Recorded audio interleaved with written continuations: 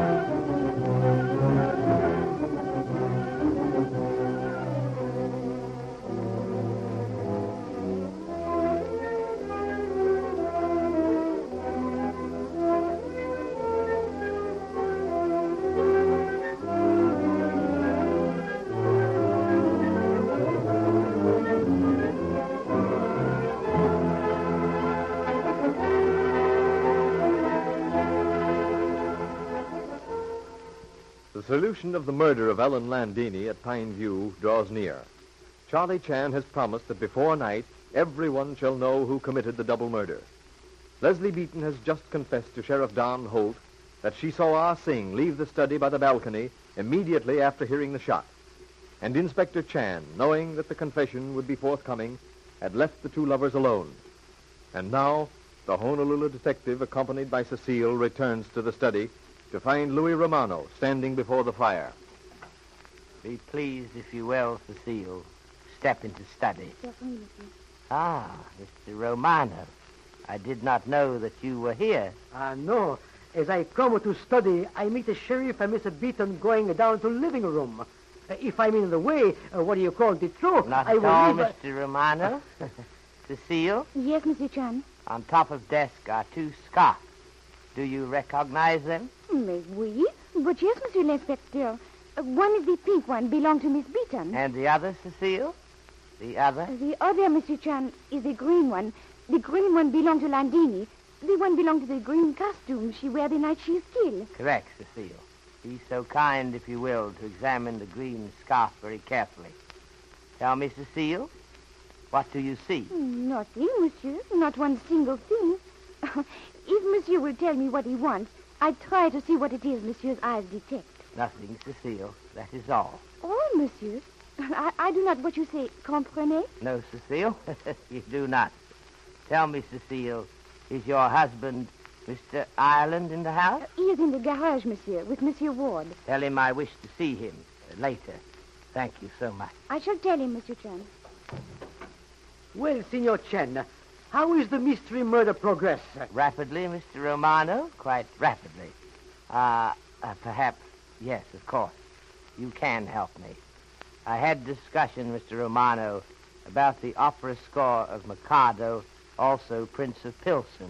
Yes, I know them both. Delightful.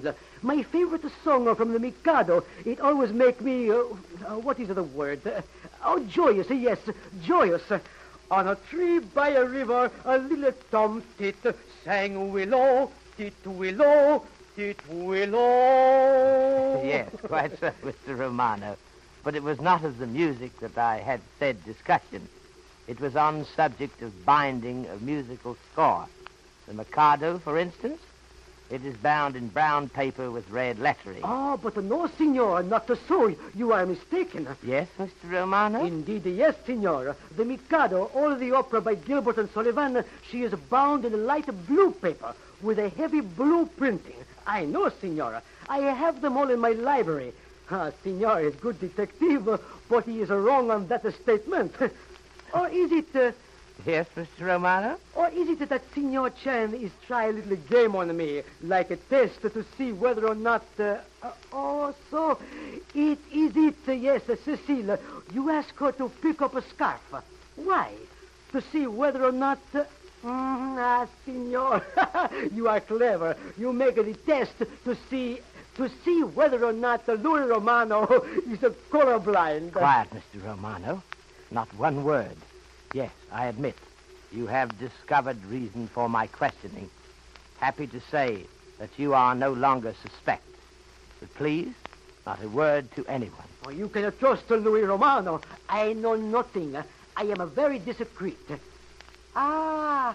So it is there the secret lies, eh? Please, Mr. Romano, someone may come to study. In fact, yes, I hear voices. Come in, please. Mr. Ward, Mr. Ireland, Miss Beaton, and Sheriff. Come in, please. Inspector, I require a few things from Reno. Would it be possible for Ireland to take Cecile over there to get them for me? Certainly, Mr. Ward. Makes me feel very officious that you should ask me. Not at all, Mr. Chan. Naturally. I do not expect to be treated differently than the others.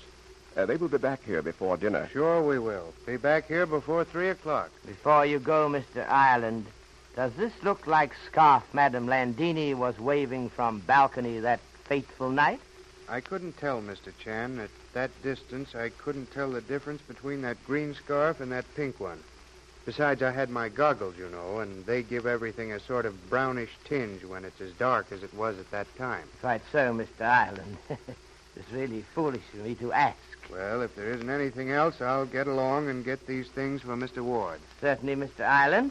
Nothing else at all. If you don't need me, Mr. Chan, I'll see them off and give my final instructions. Quite so, Mr. Ward. Nothing that I desire of you at this moment. Oh, well, hello, John. Coming into the study? Just bringing old Sam up to see Chan. Honored Mr. Holt, come into study. Your son and Miss Beaton are on window alcove, oblivious to everything but each other. Mr. Ryder, can you spare a moment, please? I suppose so, Chan, provided it's important. Oh, did someone say something to me? Not exactly, Sheriff. Oh, hello, Dad. Cash Shannon bring you over? Yes, son. Here, sit beside me, Mr. Holt. Thank you, Leslie. Mr. Ryder, you are engineer, mining engineer, are you not? Yes, Chan. You know that without asking. What I was going to ask was, have you ever mined gold? I thought being in California, perhaps... I've mined gold rather successfully here in California. Tell me, Mr. Ryder, how does one recognize gold? The subject fascinates me.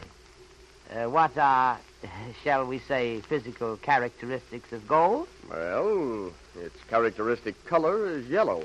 That yellow is, however, affected by other metals. A high percentage of silver tends to lessen the yellow color, whereas copper tends to heighten it. When the gold's finely divided, as in purple of Cassius, or when, say, it's precipitated from solution, the color's red, ruby red. And then in thin sheets, it has a greenish tinge, a sort of greenish light. Then much of your success depends upon recognition of very fine dividing line between colors? To a certain extent. Of course, these are only rough suggestions. Chemical analysis is the final word. Yes, quite so, Mr. Ryder. Well, thank you very much for information. My knowledge of chemistry and metallurgy is very, very limited. Not nearly as expansive as my knowledge of trees. Anything else you wanted? Not a thing, Mr. Ryder. Thank you so much. Mr. Ryder is certainly not colorblind, nor is Romano, for I have just tested him. Cecile has no difficulty in picking out green from pink scarf. I didn't want to say anything when we first came in. You do not have to tell us that, Sheriff. You were quite busy. Tell me, Miss Beaton, is date for wedding arranged for as yet? Why, well, how did you know? That is what Don and I were discussing. You see, we wondered... Yes, Miss Beaton? I suppose Don should be the one to speak of it, but we wondered if we held the wedding early enough, would you be the honored guest? My dear Miss Beaton, Leslie, it is honor which overwhelms me to feel that I have made such friends in murder mystery that they should desire my presence at their marriage. I shall be delighted. Doggone, Inspector. I'm sure glad to hear that. I feel that I owe you such a lot for solving this case. Alas, the case is not as yet solved. But, Leslie, as I said, I didn't want to say anything in front of the rest, but Leslie Doggone. What's the matter, Dad? I just forgot. Cash Shannon is standing downstairs waiting on you. He wants to ask something. I told him I'd tell you. I wonder what he wants. Come on, Leslie. We'll go down and see. All right, Don. In another minute, Mr. Chan, it'd have been too late. What? What is that, Mr. Holt? Leslie has been and told Dawn about seeing Ah Sing come out of the study onto the balcony after the shot. I thought she would when I absented myself from study. And Don hasn't had time to tell you? No, Mr. Holt? And until someone does tell you, you don't have to know that our Sing was seen leaving by the balcony window. Technically, you are correct, Mr. Holt. I have only my guesswork upon which to base an opinion. Mr. Chan, I'm 78 years old. An honorable age. A happy one, too, because I'm here among my own folks in the country I've always known. But now, just supposing I was in some foreign country, what would I want more than anything? You would wish to see again your native village, to tread the self-same soil wherein you will be laid to rest. You're a smart man, Mr. Chan. You got me right away. Inspector, Don ain't never made you a deputy. You ain't got no real authority here. Quite so, Mr. Holt. I am but regent in authority. You ain't got no authority. You ain't under oath. And, Mr. Chan, I'm blind. Thank you, Mr. Holt. I speak in broken voice for my entire race when I say I thank you. You'll pardon me now, I know. I have little errand to perform. Of course you have. And if it should happen and I don't never meet a certain old friend of mine again, shake his hand, give him my love, and tell him I'm proud to have known him. I cannot speak, Mr. Holt, but thank you so much. Can it be that Inspector Chan intends helping Ah Sing to escape? And what will Don Holt, the sheriff, say to that? After you have heard from your sponsor, Charlie Chan will be with us again.